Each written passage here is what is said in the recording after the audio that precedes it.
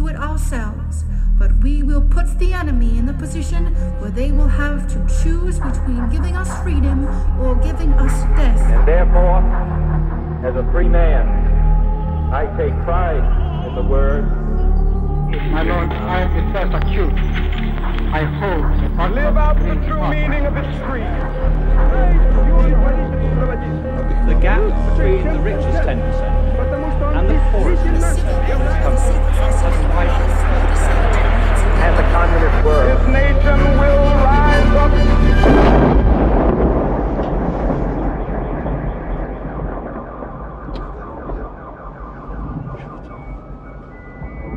Hezký den, vítejte u dalšího pokračování podcastu Kolaps, který pro internetový deník Alarm.cz připravují Jan Bělíček a Pavel Šplíchal. Situace českých akademiků a českých akademiček z takzvaných humanitních škol je dlouhodobě neúnosná. Platy zaměstnanců univerzit často nestačí ani na pokrytí běžných výdajů na život, jako bydlení, jídlo či péče o potomky. Jak je možné za těchto podmínek vykonávat velmi náročné povolání a držet krok s nejnovějšími poznatky akademického světa? Na to se budeme ptát našich dnešních hostů. Ještě než se do toho ale naplno pustíme, tak bychom vás jako vždy rádi upozornili na to, že ti z vás, kteří nás dlouhodobě poslouchají, tak můžou zvážit to, že by tento podcast finančně podpořili. Jestli náhodou nevíte, jak na to, tak si zajděte na stránky Alarmu a tam se dozvíte v sekci Podpořte Alarm všechno potřebné. Jo. Děkujeme všem, kteří už nás podporují, protože bez vás by to nešlo a nefungovalo, takže díky. Díky moc. Iniciativa Hodina pravdy vznikla tento rok 28. března na Den učitelů a rozhodla se zasazovat se o, cituji, důstojné podmínky pro univerzitní výuku humanitních a společenských věd, a to napříč Českem. Tentokrát iniciativa svolává celodenní výstražnou stávku na 17. října. Zapojí se do ní Filozofická fakulta Univerzity Karlovy, Fakulta humanitních studií, Evangelická teologická fakulta nebo Filozofická fakulta na Univerzitě Palackého v Olomouci. A kdo dál se ke stávce přidá, to si probereme v rozhovoru. Jedná se o první stávku na českých vysokých školách od listopadu roku 1989. Proč k ní dochází, o co v ní půjde, jaké jsou požadavky stávkujících, o tom si budeme v dnešním kolapsu povídat s Ninou Wančovou z Filozofické fakulty Univerzity Karlovy a taky s Ondřejem Švecem z Ústavu filozofie religionistiky tamtéž. Takže vítejte u nás v Kolapsu oba dva a díky, že jste si na nás udělali čas. Ahoj, taky díky.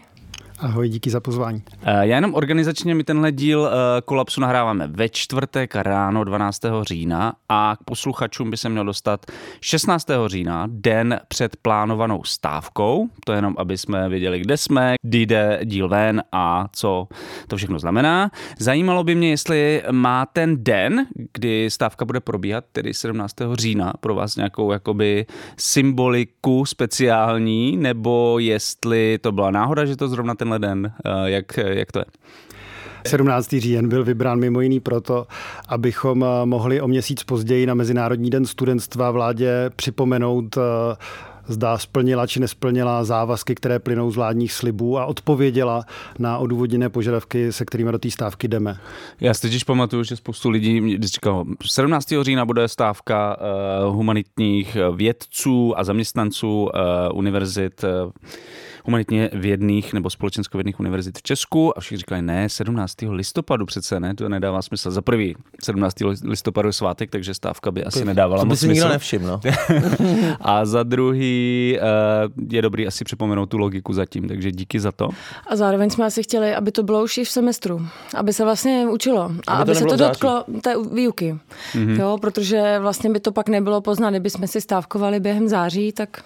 Jasně. A nemohli jsme čekat až na listopad, protože o rozpočtu se rozhoduje právě teď a jestliže se nám podaří něco prosadit pro rok 2024, tak je poslední šance. Je pravda, že ty diskuze o konsolidačním balíčku a rozpočtu na příští rok probíhají právě v tomhle týdnu. No já jsem se chtěl, jak hodnotíte tu minulou stávku. No, byl to ten nebyla protest. stávka. To byl protest právě. Tak, pardon. No, já myslím, že to byl takový testovací protest, na kterém jsme se hodně i učili, jak jako spolupracovat, jak to vlastně komunikovat. Pak jsme to i reflektovali, zjistili jsme, že jsme možná třeba nějaké věci neuchopili úplně dobře. Tam vlastně hlavní myšlenka byla, že jsme taky učitelé, protože to vlastně vyšlo z toho jako učitelské části naší práce. A třeba, jak to vnímáme teďka, tak se to hodně vlastně posouvá. Hodně se to posouvá k tomu, že už jakoby nekomunikujeme jenom za ty akademiky a akademičky, ale i za technicko-hospodářské pracovníky, do kterých spadají třeba i knihovníci, kteří dělají jako velmi záslužnou odbornou práci. Mě tam tady taky neustále naskakují ty vyučující akademici, akademičky, ale vy mluvíte o zaměstnancích a zaměstnankyních, předpokládám. Já jsem se chtěl zeptat, kdy jste si vlastně vy osobně uvědomili, že vlastně v tom systému, tak jak je nastavený v Česku, v akademickém prostředí, už není možný jako dále pokračovat. Jestli to byl nějaký jakoby dlouhodobější proces, nebo jestli to byla nějaká konkrétní situace, která vás jakoby naštvala, nebo já nevím. Ta situace trvá už dlouho a z velké části jsme byli frustrovaní nízkýma platama dlouhodobě, ale většina z nás jako do toho nešla s vidinou nějakého úžasného zisku, ale s tím, že je to prostě skvělá věc, že člověk může věnovat veškerý svůj čas jako rozvíjení toho oboru, kontaktu se studentama a tak dál. Ale za prvý inflace už tak nízké mzdy jako dostala na míru, ze který se prostě nedá uživit rodina, nedá se jako pořídit bydlení, nedá se zaplatit nájem v Praze a tak dále. Tak to je první. A jestli můžu teda osobní jako motivaci a proč jsem se já rozhodl. Určitě, rozhodně můžeš. To je ta nejlepší. Tak je to tak, že pro mě nějaká ten rozhodující moment přišel v okamžiku, kdy jsme připravovali s kolegy a kolegyněmi grant o extremismu, protože neustále se pídíme po vyhledávání různých jako evropských výzev. Tohle byl konkrétně projekt typu Horizon, který by záplatovali ty žalostně nízký platy a vlastně zachránili by tu katedru. A teď co se stalo? Jo? My jsme tomu věnovali velký úsilí, asi 3/4 roku příprav. A s Vojtěchem třeba Kolmanem, politology Zorou Hesou, Ondřejem Slačálkem jsme promýšleli, jak by vlastně tenhle grant se dal využít pro něco, co nás samotný zajímá, přijde nám to jako důležitý téma dneška a jak ho rozvinout. A teď jsme říkali, určitý postoj lze považovat za extremistický pouze s ohledem na situaci, na kontext, s ohledem na nějaký společenský konsenzus. A teď různá politická hnutí se mohla v minulosti taky označovat za extremistická, právě protože narušovala ten společenský kontext. Takže abolicionismus 19. století, sufražetky a i dneska, jo, to vidíme v Maďarsku, v Polsku. Takže jste si uvědomili, že jste extremisté? To není ono, ale říct, snažili jsme se to rozvinout tak, aby to nebylo jenom splnění toho zadání, ale aby jsme opravdu mohli pracovat na něčem, co nás jako trápí, co považujeme za důležité. A teď, jo, dneska taky jsou jako označovány za extremistický nějaký hnutí, jako třeba v Maďarsku nebo v Rusku ideologie LGBT, jo, a tak dál. A obdobně i v západních demokraciích Extinction Rebellion, nebo u nás jako konkrétně prostě i historikové typu Pullmana, jo, se můžou dostat tu nálepku extremismus. A tak teď jsme se celou dobu snažili vlastně zpochybňovat zadání té výzvy, který znělo jednoduše, tak jak si to Evropská unie představuje. Je tady extremismus, nemáme ho rádi, narušuje právě nějakou liberální. A teď musíte jako říct, jaký jsou jeho příčiny a dát nám návod k použití, jak ho eradikovat. A my jsme se znali, že jsme vlastně úplně mimo a že podávání těchto výzev jako vůbec nám neumožňuje dělat to, co chceme. Jo? Museli bychom dělat něco falešného, něco, s čím ani nesouhlasíme, protože to zadání nám přijde špatně, tak jsme to jako vzdali. A já jsem řekl, tak a basta. Jo? A teď jsme se pohádali jako s Vojtěchem Kolmanem a s Terezou Matíčkovou u kafe, jestli máme vůbec právo požadovat za tu práci, kterou děláme, důstojnou mzdu, protože je to práce. A kdo tvrdil, že jako a Tereza Matíčková říkal, že budeme úplně směšní, že se nám vysmějou, když půjdeme s požadavkama do ulice, jakože si za práci, já ještě dělám filozofii, jo, vlastně zasloužíme jakýkoliv plat. A že jediný, co teda můžeme dělat, je neustále jako sami se postarat a zaplatit si tu naši práci tím, že my si na sebe seženeme peníze. Na což já jsem říkal, to je úplně absurdní. Jsme prostě součástí nějaký veřejné instituce a je prostě absurdní po nás požadovat, sežeňte si na svoji práci externí finanční prostředky, jak nám třeba i teď nabízí, buďte víc jako FSV, který mají samoplátce zahraniční studenty. Jo, takže ty vlastně jako podnikat vlastně, že bys podnikat. Nenapadáš vlastně jenom ty finanční podmínky práce v českém akademickém prostředí, ale vlastně i ten systém grantů, jo, který jako vlastně částečně hodně vlastně pokřivuje v něčem nebo ovlivňuje to, jak vypadá ta akademická práce.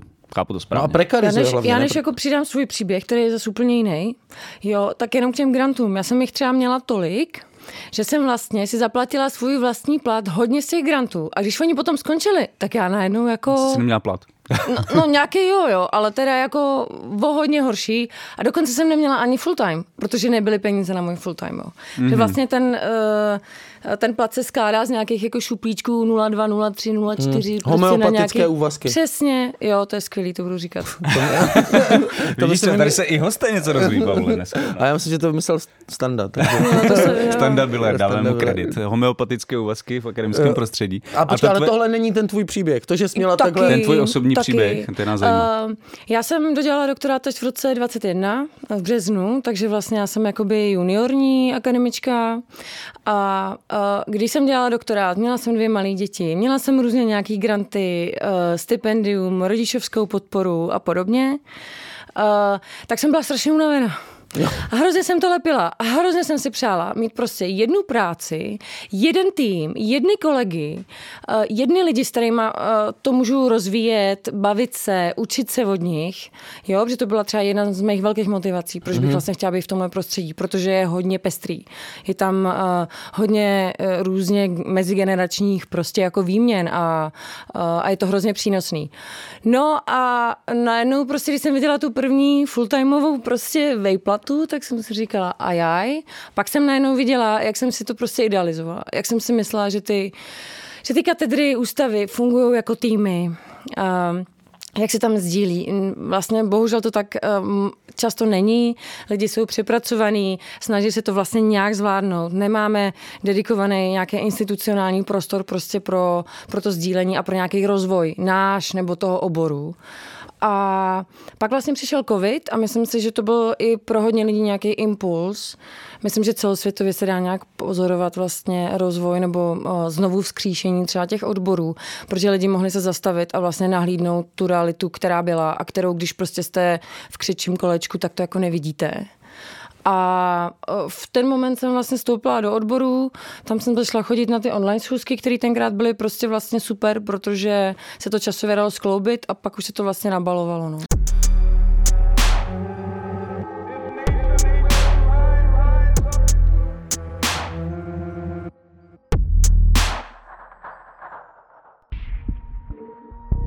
Hard Noise. Výjimečné koncerty světové alternativy. Zážitky, které nemají reprízy. Podzim v odstínech současné africké a americké hudby. Showcase ugandského labelu Něge, perkusivní techno projektu Nihiloxika, avantgardní pop Coco Chloe, pompézní výpověď o touze Desire Marea a klubová noc šelest s Nickem Leonem. Více na www.hardnoise.cz.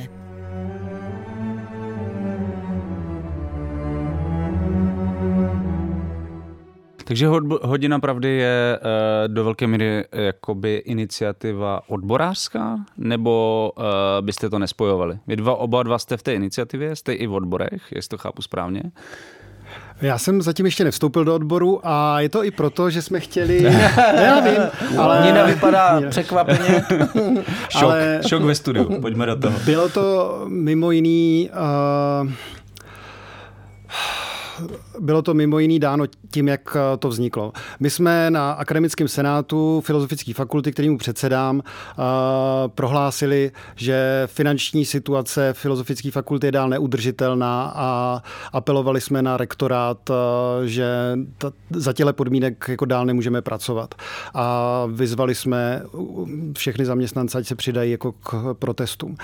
Rektorát odpověděl poměrně přezíravě, jo, že jako jako vědí o tom, že tahle ta jako špatně hospodaří a že je tam strašně moc oborů a že se musí teď jako zjistit, jestli jsou všechny teda společensky potřebný, ty případně teda zachránit. A to bylo tak jako dehonestující, že prostě se objevila nadkritická masa zaměstnanců té fakulty, která řekla a dost. A teď spojil jsem se s odborářema a řekli jsme si, že pojedeme takhle jako 2 dobře propojený komplementární linie, protože odboráři tehdy byli ještě méně zastoupení, než jsou dneska. Díky právě iniciativě Hodina pravdy se zdvojnásobil počet odborářů na naší fakultě. Takže v tomhle roce? Jo. Mm-hmm. To právě jo, díky právě i těm protestům, které byly už v březnu. A je to tak, že je tam vlastně taková dvojí reprezentativnost. Určitě odboráři zastupují velké množství prostě z pracujících té fakulty a měli by jako všechny. Zároveň prostě jsme konzervativní fakulta, jo, prostě nějak historicky daná věc a Senát taky reprezentuje. Takže tohle vlastně pomáhá, aby jako všichni se tam jako cítili reprezentovaní a měli chuť se k tomu přidat. Já jsem zároveň rozjel nějakou paralelní línii celorepublikovou, že jsem se spojil s předsedy ostatních akademických senátů filozofických fakult, aby to právě nebyla záležitost jedné fakulty, aby to bylo celorepublikový hnutí. Tentokrát zase odbory, jako tam je ta silná linka. Vysoký školský odborový svaz vyhlásil jednohodinovou výstražnou stávku, ale ta umožňuje všem fakultám na všech univerzitách, aby se zaměstnanci prostě přidali tím, já se přidávám k té stávce. A jaký máte echo, jak to je úspěšný, kdo se přidává? Jestli máte ty informace, jestli je to zatím jakoby spontánní, nebo se to nějak dostává i k vám, kdo? Jo, určitě se to dostává i k nám. My to schraňujeme právě na tom webu Hodina pravdy, vlastně to updateujeme několikrát denně. Často tam my se snažíme prolinkovat to konkrétní prohlášení a já bych možná jenom dodala k tomu, co říkal Ondřej. On je to takový proces. On je to postupný proces prostě uvědomování si jak toho problému, tak toho, že prostě on se nevyřeší jako jenom tak, že prostě budete někde sedět doma a řeknete sakra, kdybych měl tak lepší výplatu, bylo by to hezký. Jo, a je to vlastně i nějaký jako proces toho, že ty lidi si to musí začít uvědomovat. No mně přijde, že jsme dlouhou dobu žili právě v přesvědčení, že takhle nějak přece, že to takhle přece nikdo nenechá, že to takhle jako že časem je neúnosný. Se to nějak samo, časem někdo budou mít rozum, jako, ale mám pocit, že vlastně čím dál víc lidí si uvědomuje, že prostě je potřeba něco. Předseda vlády je politolog. Jo, a když třeba pro mě je to jako hodně velký zdrojem frustrace. Já říkám, pane bože, toto ty lidi nevidí, to prostě proč se jako nepřidají. Ale pak si říkám, ne, musím respektovat, že každý má prostě za sebou nějaký věci, má nějaký prostě limity, má nějaký představy o tom, že když udělá tohle, tak najednou dostane nějakou nálepku. My jsme tady skvělí v nálepkování lidí. No tak to rozumím. Jo. Extrémisti. Přesně tak, jo. Naštěstí naše redakce vůbec nic o nálepkování neví. No, to se nám naštěstí vyhlo zázrakem. Prostě máme štěstí v tomhle. A jak tady v tomhle procesu pomohl ten první protest Hodina pravdy, který mně přišlo, když jsem tam byl, takže byl hodně zaměřený právě na to, co asi říkal Ondra, na obhajobu těch humanitních oborů jako takových, kdy vlastně ti lidi vysvětlovali, my jsme tady kvůli tomu, my jsme tady kvůli tomu. Jo, my moc si děkujeme za váš feedback, my jsme o něm fakt diskutovali a byla to jako dobrý příspěvek do diskuze. Já myslím, že jako byla skvělá atmosféra, ty lidi vlastně byli dobře naladěný, viděli, kolik je tam lidí, takže to si myslím, že zafungovalo vlastně i jako Ježíš von kvůli nám vůbec někdo někam jako přišel. Někomu na tom jako záleží. Jo? A třeba i ty studenti a studentky, kteří to taky nemají jednoduchý. Jo? Takže já si myslím, že to byl takový prostě jakoby moment jako vlastně pozitivní a že to nastartovalo možná nějaký další prostě rozšiřování toho tématu. Jo, já myslím, že to, co hrozilo, když jsme už předtím mluvili o stávce, tak bylo za prvý, že teda budeme okamžitě podezíraný z toho, že to je nějaká levičárna. Jo? A ta fakulta je z velké části prostě konzervativní. A to bych zopakoval tak 10krát pro třeba hodně část velkou. No ne, protože jako představa o filozofických fakultách obecně je, extrémisti, neomarxisti. Jako je úplně opačná, že jo? Jako myslím si v tom mediálním veřejným prostoru. Tak. No, oni nás podezírají jako z toho, že prostě jedeme nějakou progresivistickou až extremistickou agendu, ale to je opravdu jako z neznalosti toho, jak uvnitř fakulty to vypadá a že z velká část prostě těch starších docentů dnes a profesorů se rekrutovali i z dizentu, jo, takže mají jako nějaký buď rodinný, nebo i jako politické zkušenosti s tím, co proč si myslejí, že prostě jako liberální demokracie má odpověď na všechny problémy a levicový řešení jako nějaký vidí jako je omezující. Teď to je jiný téma. Ale museli jsme jako překonat za prvý tohleto, jo? Že ta stávka by, když bude prostě záležitostí jenom těch lidí, kteří opravdu se i stotožňují jako s odborama a tak dál, tak bude vlastně omezená co do počtu těch zapojených účastníků stávky. Za druhý, že prostě akademici mají jako nějaký takovej přirozený ostych, přirozený není nic, ale mají nějaký tradovaný ostych jako výjít do ulice a hned se bojí, že by mohli být asociovaný, hle s tím, kdo tamhle blokuje křižovatku, hle s tím, že jsou to právě jako lidi, kteří jako jsou proti chudobě v Česku a některý teda představitelé toho hnutí proti chudobě teda nejsou jako úplně vzorový figury, že jo, jako rychle. A tohle se muselo jako překonat podle mě tím prvním jako ostych. Ten ostych. Jako no vlastně. Ten ostych, jako vlastně vít a ještě je to vlastně jako trapný, jo, demonstrovat ještě za sebe. Jako jsou lidi, že jo, jako je třeba Ondřej Slačálek, který jako pravidelně chodí do ulice, refugees welcome a proti všem jako netolerovatelným věcem ve společnosti. Ale jako za svoje požadavky je něco ještě jiného. Od puberty, ale to nesouvisí s akademickým prostředím. No ne. My máme být jako vlastně trošku zastánci toho, že jsou zde nějaký, já nevím, hodnoty jako je sociální spravedlnost a tak dál, za který bojujeme a ne právě jako jít tam ve vlastním zájmu. Tak tohle je taky jako vlastně těžká věc. Jestli to nesouvisí vlastně s tím hodně křehkým postavení humanitních věd v české společnosti, že často slycháme slova, že si společnost platí neschopné humanitní vědce. To jsou ještě hezký slova vlastně. Jo, mně to nepřijde moc hezký, ale... Myslím, že v diskuzích je to pak napsaný trošku jako řízný. Ale jestli si to vlastně jakoby akademici nějak neinternalizovali a jakoby neplně ten stud z tohohle, jo? Že vlastně mají pochybnosti o tom, jestli vůbec jsou nějakým společenským přínosem. Já jsem o tom úplně přesvědčená, že jsme si to jakoby nechali namluvit, jo, protože my nejsme ty správné věci, my nemáme ty baňky, laboratoře, bílý pláště. My děláme něco, co je mnohem těžší popsat. My, když děláme nějaký závěry, tak je to, možná je to takhle, v tomhletom případě, možná to souvisí, jo, my neřekneme, vyšlo nám prostě 4,76. Vypadá to prostě mnohem hůř, jo. Je to taková jakoby věda, která je mnohem hůř uchopitelná, protože prostě popisujete věci ještě zvlášť jako v dnešní společnosti, kde se pochybňuje úplně všechno, jo, tak hrozně záleží na nějakém úhlu pohledu, na nějaké citlivosti. Takže já si myslím, že my máme malý sebevědomí a že bychom na ně měli pracovat. A ta demonstrace tak i vypadala, že vlastně každý chtěl vysvětlit taková obhajoba, proč vůbec má se studovat latina, proč se vůbec má studovat řečtina. Ale to je ta druhá věc, co jsem chtěl říct. No, tak super. Protože hrozilo, že když bychom začali stávkou, jo, tak opravdu prostě se nám můžou vysmát i novináři. A že napíšou do novin, filozofové stávkovali a nikomu to nevadilo. Jo. A my jsme nejdřív museli strategicky promyslet, jo, jak tu naši stávku zdůvodnit, co teda jako přinášíme společnosti, jo, v čem je význam humanitních věd, jaká je jejich relevance. A tak jsme říkali, jo, že teda jednak jsou tady nějaké jako falešné představy o tom, že z našich absolventů jsou prodavači fast foodu, tak jsme to vyvrátili prostě statisticky, že máme dokonce nižší nezaměstnanost absolventů než přírodovědné fakulty, dokonce než práva. Ale tak ty tam do toho šli s náma. Ale tohle se ale skutečně moc neví, tady to. A to je potřeba opakovat. Jo. Protože tady jsou nejenom tohle, ale vlastně i ten argument tím, že produkují vlastně jakoby lidi, kteří skončí na úřadu práce. Já mám taky pár bolístek, tak potom, když se bude... Ono to hodně souvisí třeba i s tématem jako komunikace vědy, což se vlastně jako tady nedělá moc. Jo, když jsem dělala doktorát, není to tak dávno, o komunikaci vědy jsme se nebavili ani jednou. Jo, na jiných univerzitách je to tak, že prostě součástí doktorského studia jsou tréninky komunikace vědy k různým druhům publika. A když vy potom jakoby v bezpečném prostředí si můžete vyzkoušet, jak váš výzkum prostě vysvětlit 10letýmu dítěti, 60leté dámě nebo pánovi, jo, a odborné veřejnosti. My pak mluvíme jazykem, kterým si celkem jako rozumíme, i když taky všichni neznají všechno, jo, ty obory jsou hodně specifický, i třeba v rámci těch sociálně humanitních fakult.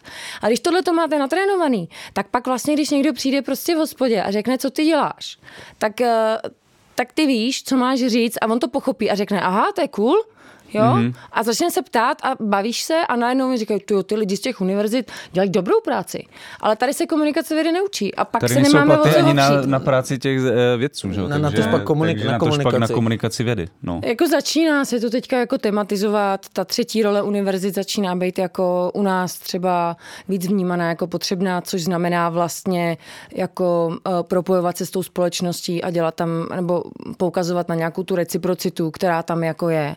Ale myslím si, že to je dost v začátcích. A myslíš, že může přímo tady nebo ty jsi chtěl něco, Ondro? My jsme to Ondřejovi do toho skočili, a nevím, jestli chtěl to ještě do... Jo, tak my jsme opravdu se snažili říct, v čem je ta relevance humanitních a společenských věd. A na té stránce Hodina pravdy, tam jsou právě odpovědi na nejčastější otázky a já se prostě nebojím a jdu do těch diskuzí na Novinkách, kde teda opravdu často slyšíme jako zrušit, konečně jako jestli ta fakulta zanikne, bude to jenom dobře.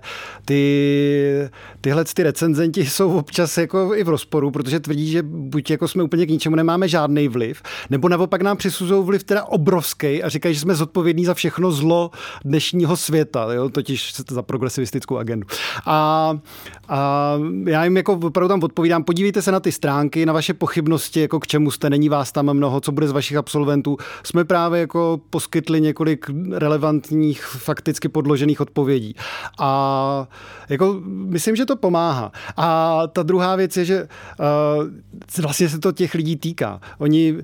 Oni sami už tím, jo, jak vlastně jsou součástí třeba dneska kulturních válek nebo společenského pnutí nebo tý jako chudoby, tak jako vlastně nemůžou se spokojit jenom s dojmama, ale potřebují vědět, jaký jsou příčiny toho, že tady není sociální mobilita. Jo? Dan Prokop, Slepý skvrny a tohle všechno strašně pomáhá jako uvědomit si, v čem je zakopaný pes a co tu společnost jako umožní udělat třeba jako společensky rovnější. Jo? A tak tohle všechno, myslím, jsme dokázali i tím, že jsme poukazovali na případ těch malých oborů, který nám vyčítají, že nás je tam moc a že to jako samozřejmě, že když tam máme všechny ty orchideový obory, kde studuje na nejvýš třeba jako 7-12 lidí, tak je to ukrajinistika, jo.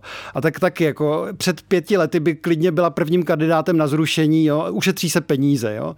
A teď jako těm právě nejenom absolventům, ale i těm studentům mohli jako utrhnout ruce, když potřebovali se pomoct, jako nejenom s překladama, ale jako s integrací, jako obrovským stejně tak prostě nerozumíme jako Číně, že jo, a tak dál, když tady nebudou odborníci, kteří jako vystudujou synologii a tak dál. Tak tohle jsme všechno zmiňovali. No a myslíte, že může pomoct tady ta vaše, ty jsi mluvila o té komunikaci vědy a vlastně zároveň se bavíme o stávce, tak může se tady tyhle dvě témata vlastně spojit a že ta stávka pomůže na veřejnost komunikovat, co to jsou humanitní a společenské vědy a jakou mají roli ve společnosti? Je to hrozně těžká otázka teda, já nevím, jestli na ní mám jako odpověď. Ale my jsme třeba na začátku, když jsme se bavili hodně jako kolem toho března a potom třeba ty návazné debaty, strašně často tam zaznívalo, co na to řekne veřejnost, jak tohle ona bude hodnotit, když my to napíšeme takhle. Měli jsme vlastně strašný strach z toho, že prostě zas přijde nějaký další komentář, zas další článek, který napíše Ježíši Kriste, čím vy se tam zabýváte. Jo.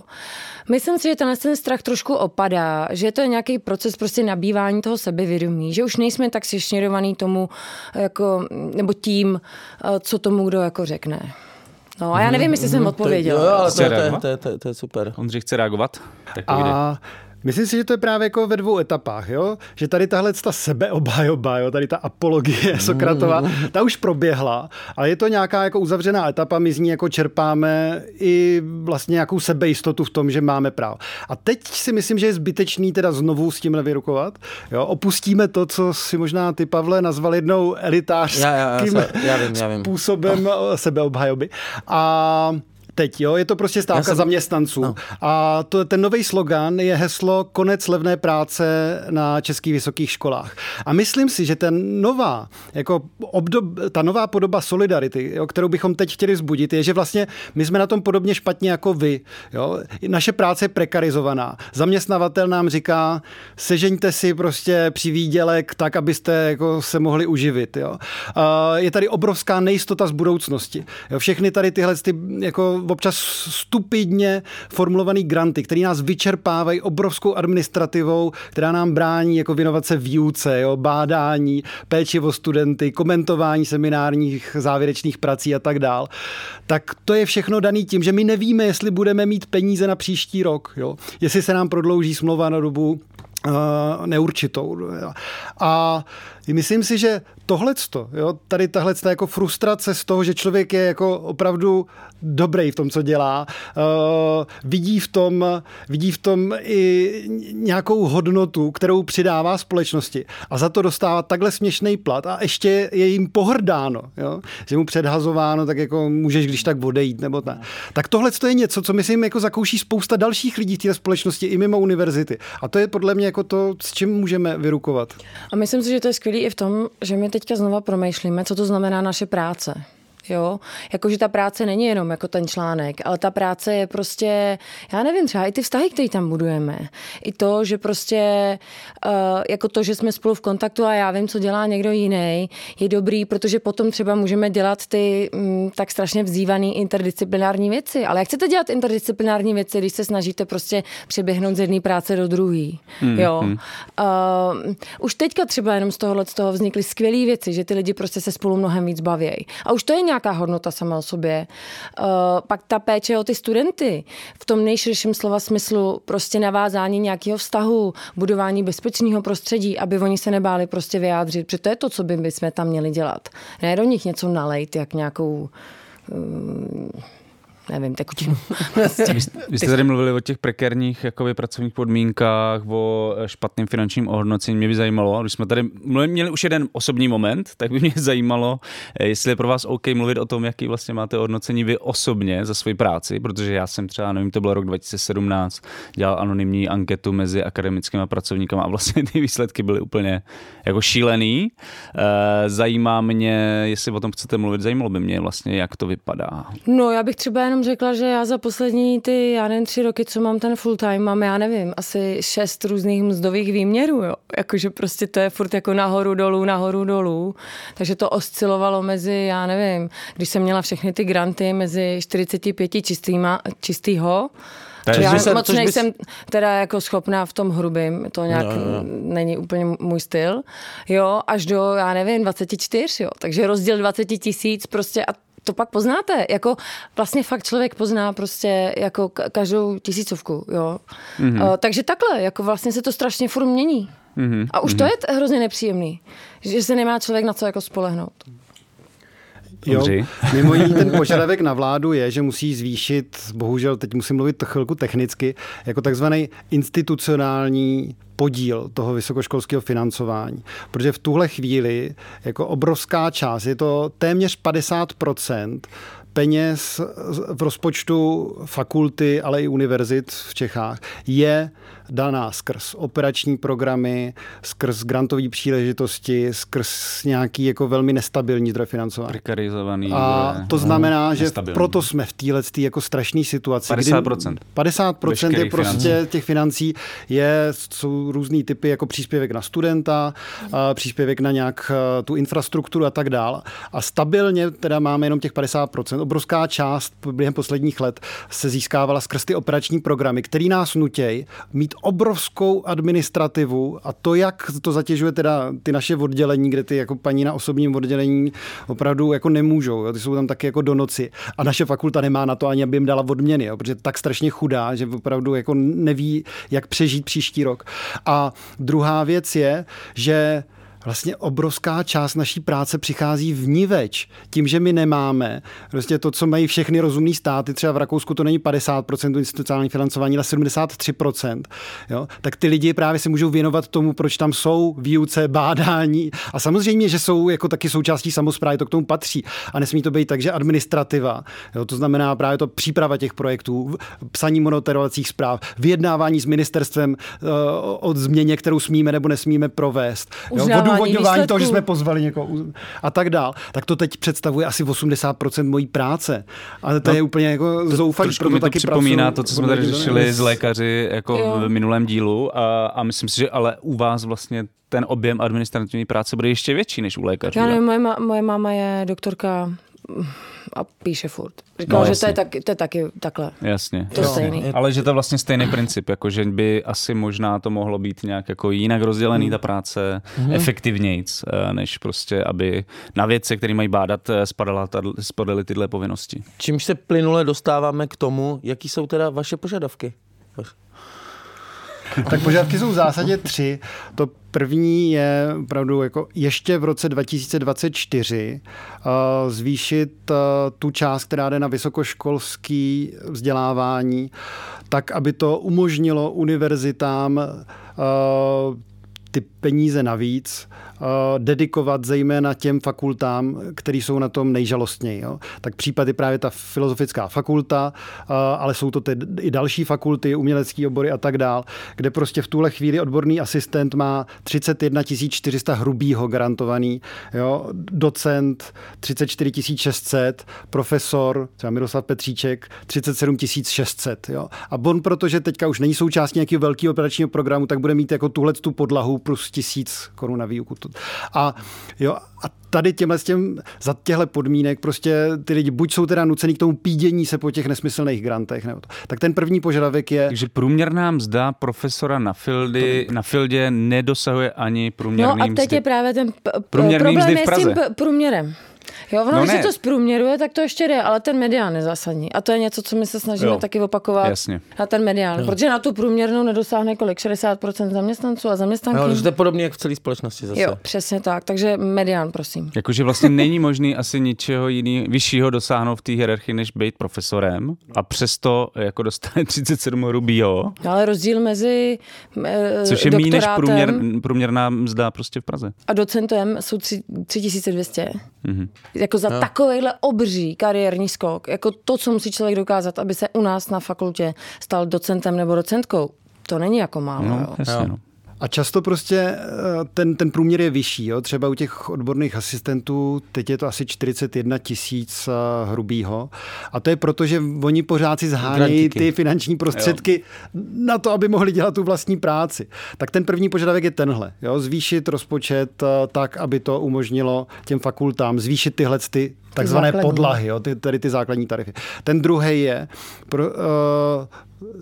druhý požadavek je střednědobým výhledu říct, dokdy chce vláda splnit svůj slib, kterým je vydávat na školství tolik, kolik je průměr zemí OECD. Jo. A teď je to tak, že naše vláda se kdysi tomu blížila, tomu průměru, to bylo v roce 2009, jo, a teď se právě mu vzdaluje. Takže kdyby prostě se to zvýšilo o 0,2% HDP, tak bychom se tam přiblížili. Tohle by znamenalo prostě 15 miliard navíc. Jo, a těch 15 miliard navíc v tom rozpočtu, který teď má 30 miliard, by nás teda přiblížil tomu průměru OECD. Vláda by splnila svůj slib a opravdu by bylo možné radikálně jako zlepšit podmínky na všech fakultách a na těch chudších teda opravdu tak, že by se tam dalo pracovat téměř důstojně. Jestli tomu rozumím, tohle by byly peníze pro celé školství. To by byly peníze pro celé školství, protože bohužel je to tak, že my máme autonomii, které si vážíme, umožňuje nám teda rozhodovat o tom, který jako obory chceme jako nabízet, splňujeme tím nějakou společenskou poptávku, jo? No, naše obory je zájem, my máme přijímačky, kde prostě uspěje 30% uchazečů, ale můžeme o tom rozhodovat sami. Jo? Tahle autonomie zároveň ale znamená, že nejsme zaměstnanci státu, tak jak je to třeba ve Francii, tam je prostě profesor je úředník.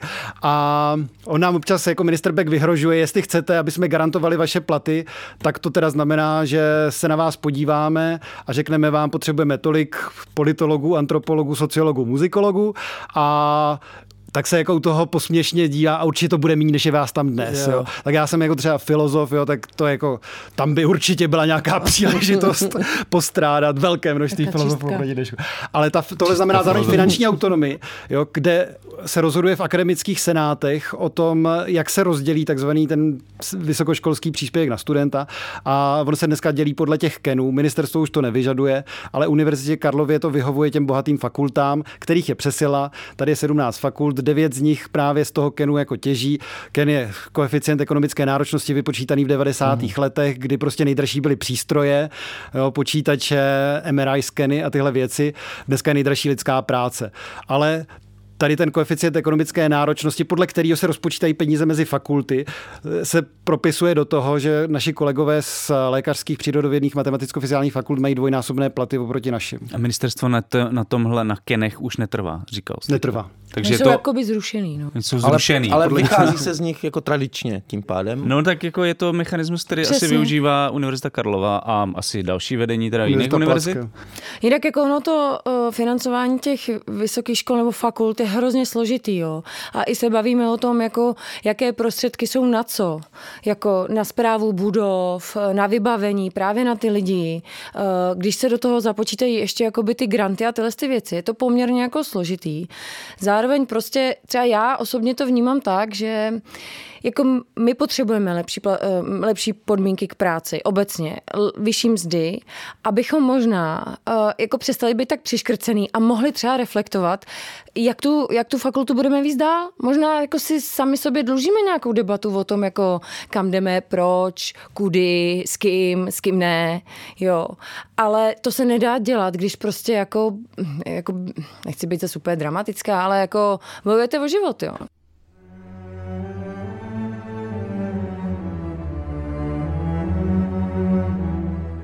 Nakladatelství Alarm vydává svou druhou knihu. Hrdinové kapitalistické práce v Evropě jsou pokračováním úspěšného reportážního projektu Saši Úlové. Tentokrát z prostředí východoevropských migrantů, kteří se jako levná pracovní síla vydávají hledat štěstí na západ Evropy. Reportážní kniha Saši Úlové ukazuje, že chudí lidé jsou kvůli tomu, aby se uživili nebo aby uživili své děti, ochotni podstupovat strašné věci. A také, že platová nerovnost mezi východem a západem Evropy je dlouhodobě neudržitelná a ohrožuje evropskou integraci. Pořiďte si knihu na e-shopu Alarmu e-shop.denikalarm.cz.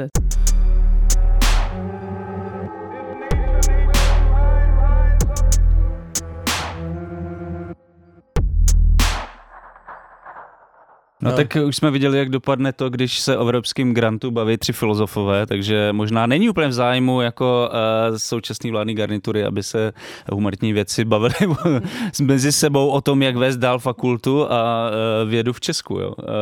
Ale vy jste mluvili o tom, že by to bylo, že by ideál bylo 15 miliard navíc. Pro celý škol. No počkej, ale jakoby momentálně jde spíš o to, že bude méně prostředků ještě. Ne, teď je to tak, že ministr Beck slavnostně ohlásil, že neplatí to, co ministr Stanjura předložil během léta, totiž, že by se snížil, miliard, nebo kolik? Tam bylo dokonce v celém rozpočtu ministerstva školství bylo víc než 30 miliard škrtů. A on právě slavnostně nám ohlásil skrz noviny, on s náma nekomunikuje nikdy jako přímo, že by odpověděl na požadavky Hodiny pravdy. On nás dokonce jednou na jednání tripartity na ministerstvu školství, kam mě pozvali odboráři, tak o nás mluvil jako alarmistické skupině. To nás těší. A pro něj nejsme úplně partnery jednání. Myslím, že teď jako už nemůže i kvůli stávce jako nás takhle jako úplně dehonestovat. A tehdy prostě on tam jako říkal, že obhájil to, že bude zachován stejná výše rozpočtu, jako byla v loňském roce, což je 30,9 miliard právě na to vysokoškolské vzdělávání. Ale kdyby dávali alespoň tolik vůči HDP, jako dávali ještě v roce 2009, tak by to bylo o 10 miliard víc.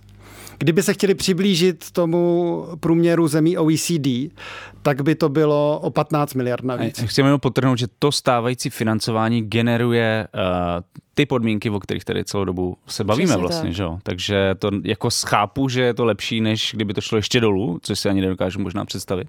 No, ale my jsme to vnímali jako zastírací manévr, že nám vyhroží, že to a my se pak spokojíme s tím, tak aspoň budeme na svém. Jako. A je to hrozně zajímavý. On pak člověk vlastně, když se o tom jakoby baví, tak si musí i ujasnit pojmy jako mzda, důstojná mzda, průměrná mzda, mediánová mzda, zaručená mzda a tak dál. Jo, a teďka najednou jo, vlastně si musíme i sladit nějaký jako slovníky, odkud se to bere, co vlastně požadujeme, jak to teda počítat. Teď my máme nějaký data, oni operují nějakýma datama, takže je tady taková jako statistická válka, nám ale vychází tohle, jo, vy do toho počítáte tohle, jo, jako třeba stejný jako s těma nepedagogickýma pracovníkama teď v regionálním školství, to je úplně stejný. Oni tvrdí, že 130 furt zaručujou, jo, ale dělají prostě vypočítávají roku 2022. Tohle je tak odporný trik, jakože a to není, ale to není trik, ne? To všichni jako já bych se tak hrozně styděl. To všichni ví, že to je blbost. A ministr Beck napsal na Twitter, že splnil slib. Jo? Že prostě to třeba počítali podle roku 1930. On říkal, že splnil slib. Kdybych byl ministr před 2 lety, tak bych splnil slib. To je fakt neuvěřitelný. Od roku 2024 budete mít 130% průměrné mzdy. Roku 2022. Tohle považuje za splnění slibu. Budete mít 130% průměrné. To je docela legrační, ale vlastně a pak ještě o to přepočítání na tu inflaci, jo. Pak je nějaká jakoby reálná kupní síla prostě těch lidí, která že jo klesá. Takže to je zase další nějaký jako argumentační prostě rovina. Jasně. Což on znamená zachování rozpočtu na vysoké školy, které prezentuje jako úspěch, znamená hodnoty. Přesně. A docela veřejných výdajů na vysoké škole. Ale celkem velký inflace. Já ještě takový černý scénář bych se ptal, co podle vás hrozí, kdyby vlastně vy jste jako nepozvedli ten svůj hlas, tak to skoro zní, že jakoby vlastně do nějaký relativně krátké doby nějaký jako skoro kolaps tady jako humanitního vzdělávání. To je naše oblíbený téma v tomhle podcastu. Mně tohleto přišlo skvělý, protože se to objevilo v jedných textech, na kterých jsme kolaborativně s kolegama a kolegyněmi pracovali. Vlastně jako kolaps těch vysokých škol. A začali jsme tam trochu rozvíjet, co by to vlastně jakoby znamenalo. Protože si myslíme, že když se řekne kolaps, tak dobrý. Ale jako on ten barák nespadne zítra, že jo? To je takový jako očividný kolaps. Je to nějaká jako postupná degradace, odcházení těch lidí, to, že ty lidi prostě budou přetížený, takže se začnou jako hůř věnovat těm studentům a studentkám. Takže ta reputace vlastně těch jednotlivých oborů bude nějakým způsobem degradovat. A já si třeba myslím, že je hrozně důležitý, a ještě jsme se možná k tomu úplně nedostali, tohleto vlastně nějak jako rozvíjet a třeba vlastně ukázat, co by to znamenalo. Znamenalo by to, že třeba děti, kterým je dneska 12, 14 nebo 8 budou mít nějaký představy o svém životě, nějakou vizi nějaké své budoucnosti a nebudou jí moc naplnit. Protože to tady prostě už bude jakoby v tom kolapsu, v té degradaci, ale ten barák furt bude stát, někdo tam furt bude učit, nějak to jako budeme lepit, tak jak to lepíme dneska, ale bude to jako horší. Jo, už budete jenom úplně vyřízení. Prostě. A přemýšlet o nějaký ambici, jako že budeme úspěšný na nějaký světový úrovni, tak to už je úplně mimo. To je úplná rovina ještě, jako který jsme se vůbec nedostali. Tohleto jako globální vědecké kolbiště. No já jsem myslel, že tohle padne od vás v souvislosti s tím, jako když jste si uvědomili, že ta česká situace je prostě šílená, protože já když se bavím se svýma známýma, který třeba byli na postdoku, já nevím, v Berlíně, ve Švýcarsku, ve Francii, tak jako to je neuvěřitelný. Jo. Tam prostě člověk dostane 4 000 euro jako za postdoc. Jenom za třeba to, že píše nějaký články vědecký, jo, a to je absolutně tak to zní úplně, absolutně nepředstavitelný. Jo, tak tohleto je, já myslím, že i ona dorostla nějaká generace, která za ty hranice kouká, která už tu zkušenost má, nebo o ní usiluje, jo. Já, protože jsem měla ty 2 malé děti během toho doktorátu, tak jsem třeba tu zkušenost neměla. Teď to začínám řešit, že bychom právě někam vyjeli, třeba jako rodina. Vydělat si na to, abys mohla pracovat tady třeba. Chtěl něco. Ono to souvisí s tím, co jako říkal i premiér ministr na té slavné konferenci, že jo, Česko na křižovatce. My jsme na to navázali tím, že my jsme jako důležitou součástí tohodle rozhodování, jako kam se Česká republika chce vydat. Jestli chce být dál prostě zemí dodavatelem levné práce pro zbytek Evropy, nebo jestli chce opravdu jako investovat do toho, co opravdu jako umožní tady mít nějakou jako vyšší přidanou hodnotu té naší práce. A to ještě v kontextu, kdy na naše fakulty a do univerzity doputují ty strašně silný populační ročníky, který se narodili mezi lety 2007 a 2009, který se teď nedostali na střední školy. To prostě jako opravdu znepokojilo jako i velkou část rodin. A tyhle lidi prostě za 3 roky budou před branama vysokého školství. A my, když budeme v takhle zoufalý finanční situaci, tak my je prostě nebudeme moci přijmout. Jo? A třeba zrovna ty filozofické fakulty jsou jako ty, kde se hlásí velký počet těch uchazečů, jo? Mají tam jako opravdu převis té poptávky nad tím, co my dokážeme nabídnout. Teďka můžeme si dovolit přijmout jenom 30%. Jo? A jsme v situaci, kdy když někdo odchází do důchodu, tak vzhledem k té nejistotě o budoucnost, my si nedovolujeme na jeho místo najmout někoho jiného.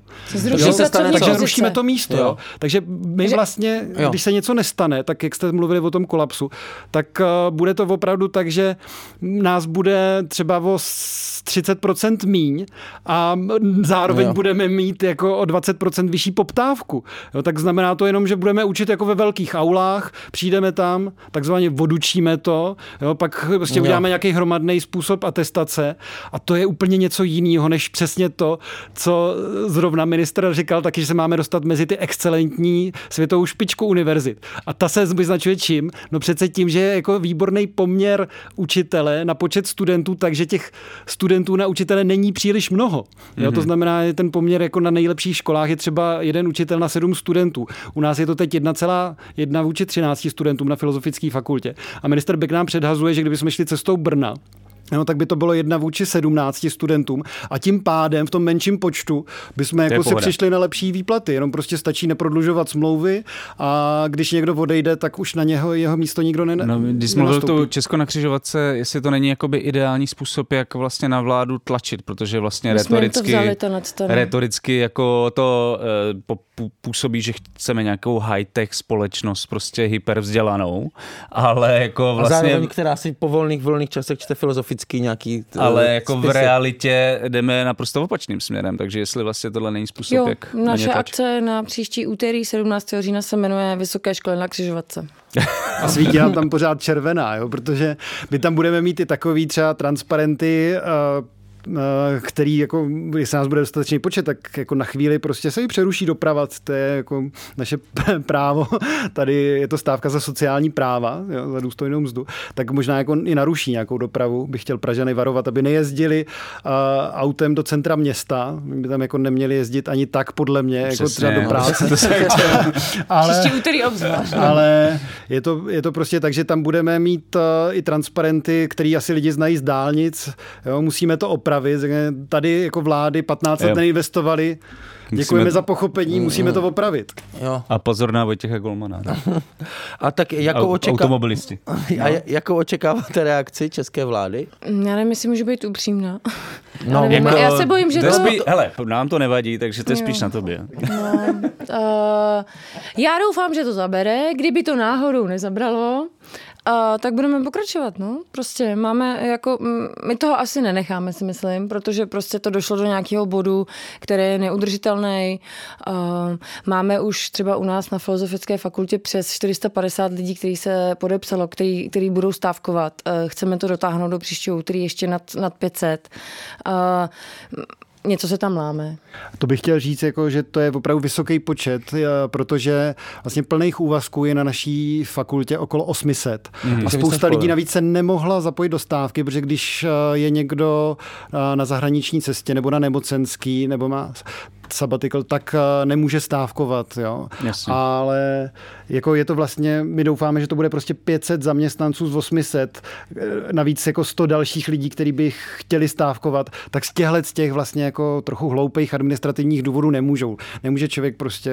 Tak třeba už Filozofická fakulta není tak konzervativní, jak jste ji tady prezentovali, protože to je hodně velký poměr. No my třeba i jako jsme se fakt snažili argumentovat tak, aby to bylo jakoby hodně inkluzivní. Když vás se ta situace třeba tak nedotýká někoho jiného, možná našich budoucích kolegů a kolegyň v roli doktorandů, kteří třeba stávkovat nemůžou, protože nejsou zaměstnanci, což na jiných univerzitách je třeba běžné. Takže jsme třeba vlastně... Jako buďte solidární. Jo. Ne na všechny to dopadá stejně.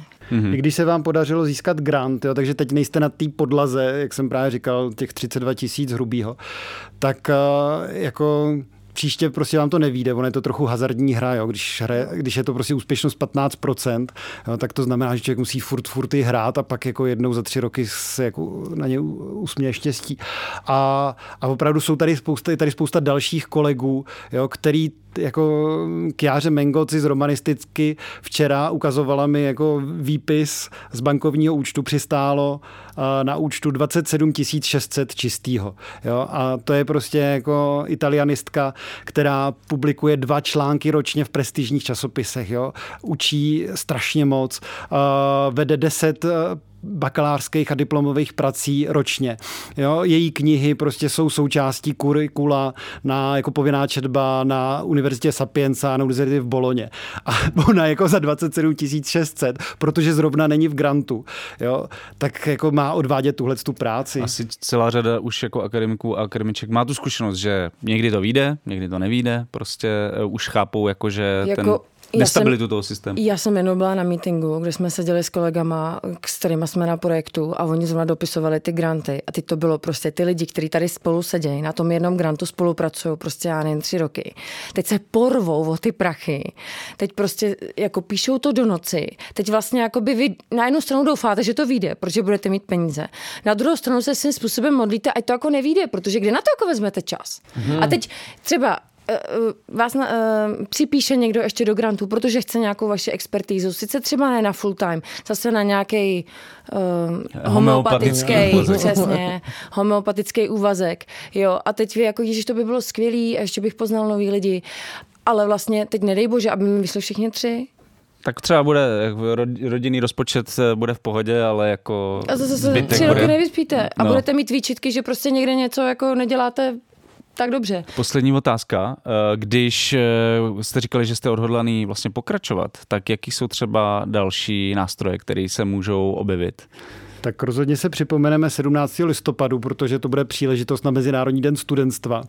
Jako se zeptat vlády, jako jestli dostatečně reagovala na požadavky a na důvody, které jsme řekli, že za těchto podmínek nelze pracovat dál na vysokých školách. A dál... Ona řekne, že ne, prostě bohužel. Že je to vnitřní problém univerzit. Zlepšíte si to vztahy na fakultě nebo na univerzitě? Ta druhá věc je, že budeme muset přikročit k eskalaci i té stávky, to znamená dlouhodobější stávka, která by zasáhla i do období státnic. Což je velmi jako tvrdý krok, protože v nějakém ohledu by mohl poškodit některý z těch uchazečů. Ten jarní termín je vhodnější než třeba červnovej, jo, protože ten jarní termín by těm studentům neznemožňoval, kdyby neměli státnice. Tak jako ten červnovej, prostě jít do dalšího studia, jít na zahraniční univerzitu, ale možná by jim znemožňoval třeba těm, kteří se rozhodli, že skončí teď půl roku a nastoupí do práce, kde potřebují diplom, tak tohle to by pro ně představilo. My musíme teď jako vyjednávat se studentami, vysvětlovat jim to, říkat, že to je zejména teda jako opravdu jako hartusení zbraněma. A doufáme, že vláda jako se zalekne jako toho, že by jsme způsobili takovýhle problém tak obrovskému množství lidí. A proč státnice a ne třeba přijímací zkoušky? Jakože vlastně já třeba u státnice dokážu představit, že někomu třeba díky tomu jako naskočí školný nebo něco takového. Jestli... No, tak to se určitě zase dá jako ošetřovat na nějaký úrovni jako fakulty. Ale je třeba taky, jako my o tom právě diskutujeme. Jenom jako bych chtěla říct, že my nějaký plány máme, nějaký se jakoby otvírají. Je potřeba vlastně i na tom mít nějaký jako konsenzus v rámci těch odborů, hodiny pravdy a všech těch zapojených jako subjektů, protože jich je jako opravdu hodně. Třeba podpora nebo rozšiřování vlastně té odborářské základny je další krok, který chceme dělat, protože tím by vlastně jsme i získávali nějaké finanční možnosti, které zase pro lidi, kteří si nemůžou dovolit stávkovat, tak by jsme třeba byli schopni to nějak jako kompenzovat. A my teď máme asi hodně starostí se stávkou příští týden a pak uvidíme a pak zase. Je přesně jak to bylo vlastně s tou hodinou pravdy v březnu. Jo, nějak jsme jakoby s něčím začali a krok za krokem vlastně i na základě nějakých reakcí zase se formuje prostě nějaká odpověď. Každopádně to vypadá, že vzniká něco dlouhodobějšího, že to rozhodně nebude jako k jedné akci a pak ať se děje, co se děje. Tak super, tak držíme palce. Uvidíme, jak to zítra dopadne. O pracovních a mzdových podmínkách humanitních společenskovědních vědců na českých univerzitách i výstražné stávce ze 17. října jsme si v dnešním kolapsu povídali s Ninou Wančovou a Ondřejem Švecem z Filozofické fakulty Univerzity Karlovy. Díky vám oběma za skvělý rozhovor a mějte se skvěle. Díky, ahoj. Díky za pozvání a přijďte nás podpořit. A všem, kteří doposlouchali, tak připomínáme možnost stát se podporovatelem či podporovatelkou Alarmu a Kolapsu, což je možnost, které prostě chcete využít. Pojďte do toho. Kam se mají lidi podívat? Mají se podívat do sekce Podpořte Alarm a tam na tom místě se můžou rozhodnout, jakým způsobem to udělají. Jak to uděláte a děkujeme všem, kteří už to udělali. Alarm je financovaný z více než 70% svými čtenáři a čtenářkami. Moc krát vám děkujeme. Děkujeme. To už je z dnešního Kolapsu úplně všechno. Z pražského studia vám se loučí Jan Bělíček a Pavel Šplíchal. Budeme se na vás těšit zase příště u dalšího pokračování podcastu Kolaps. Zdar.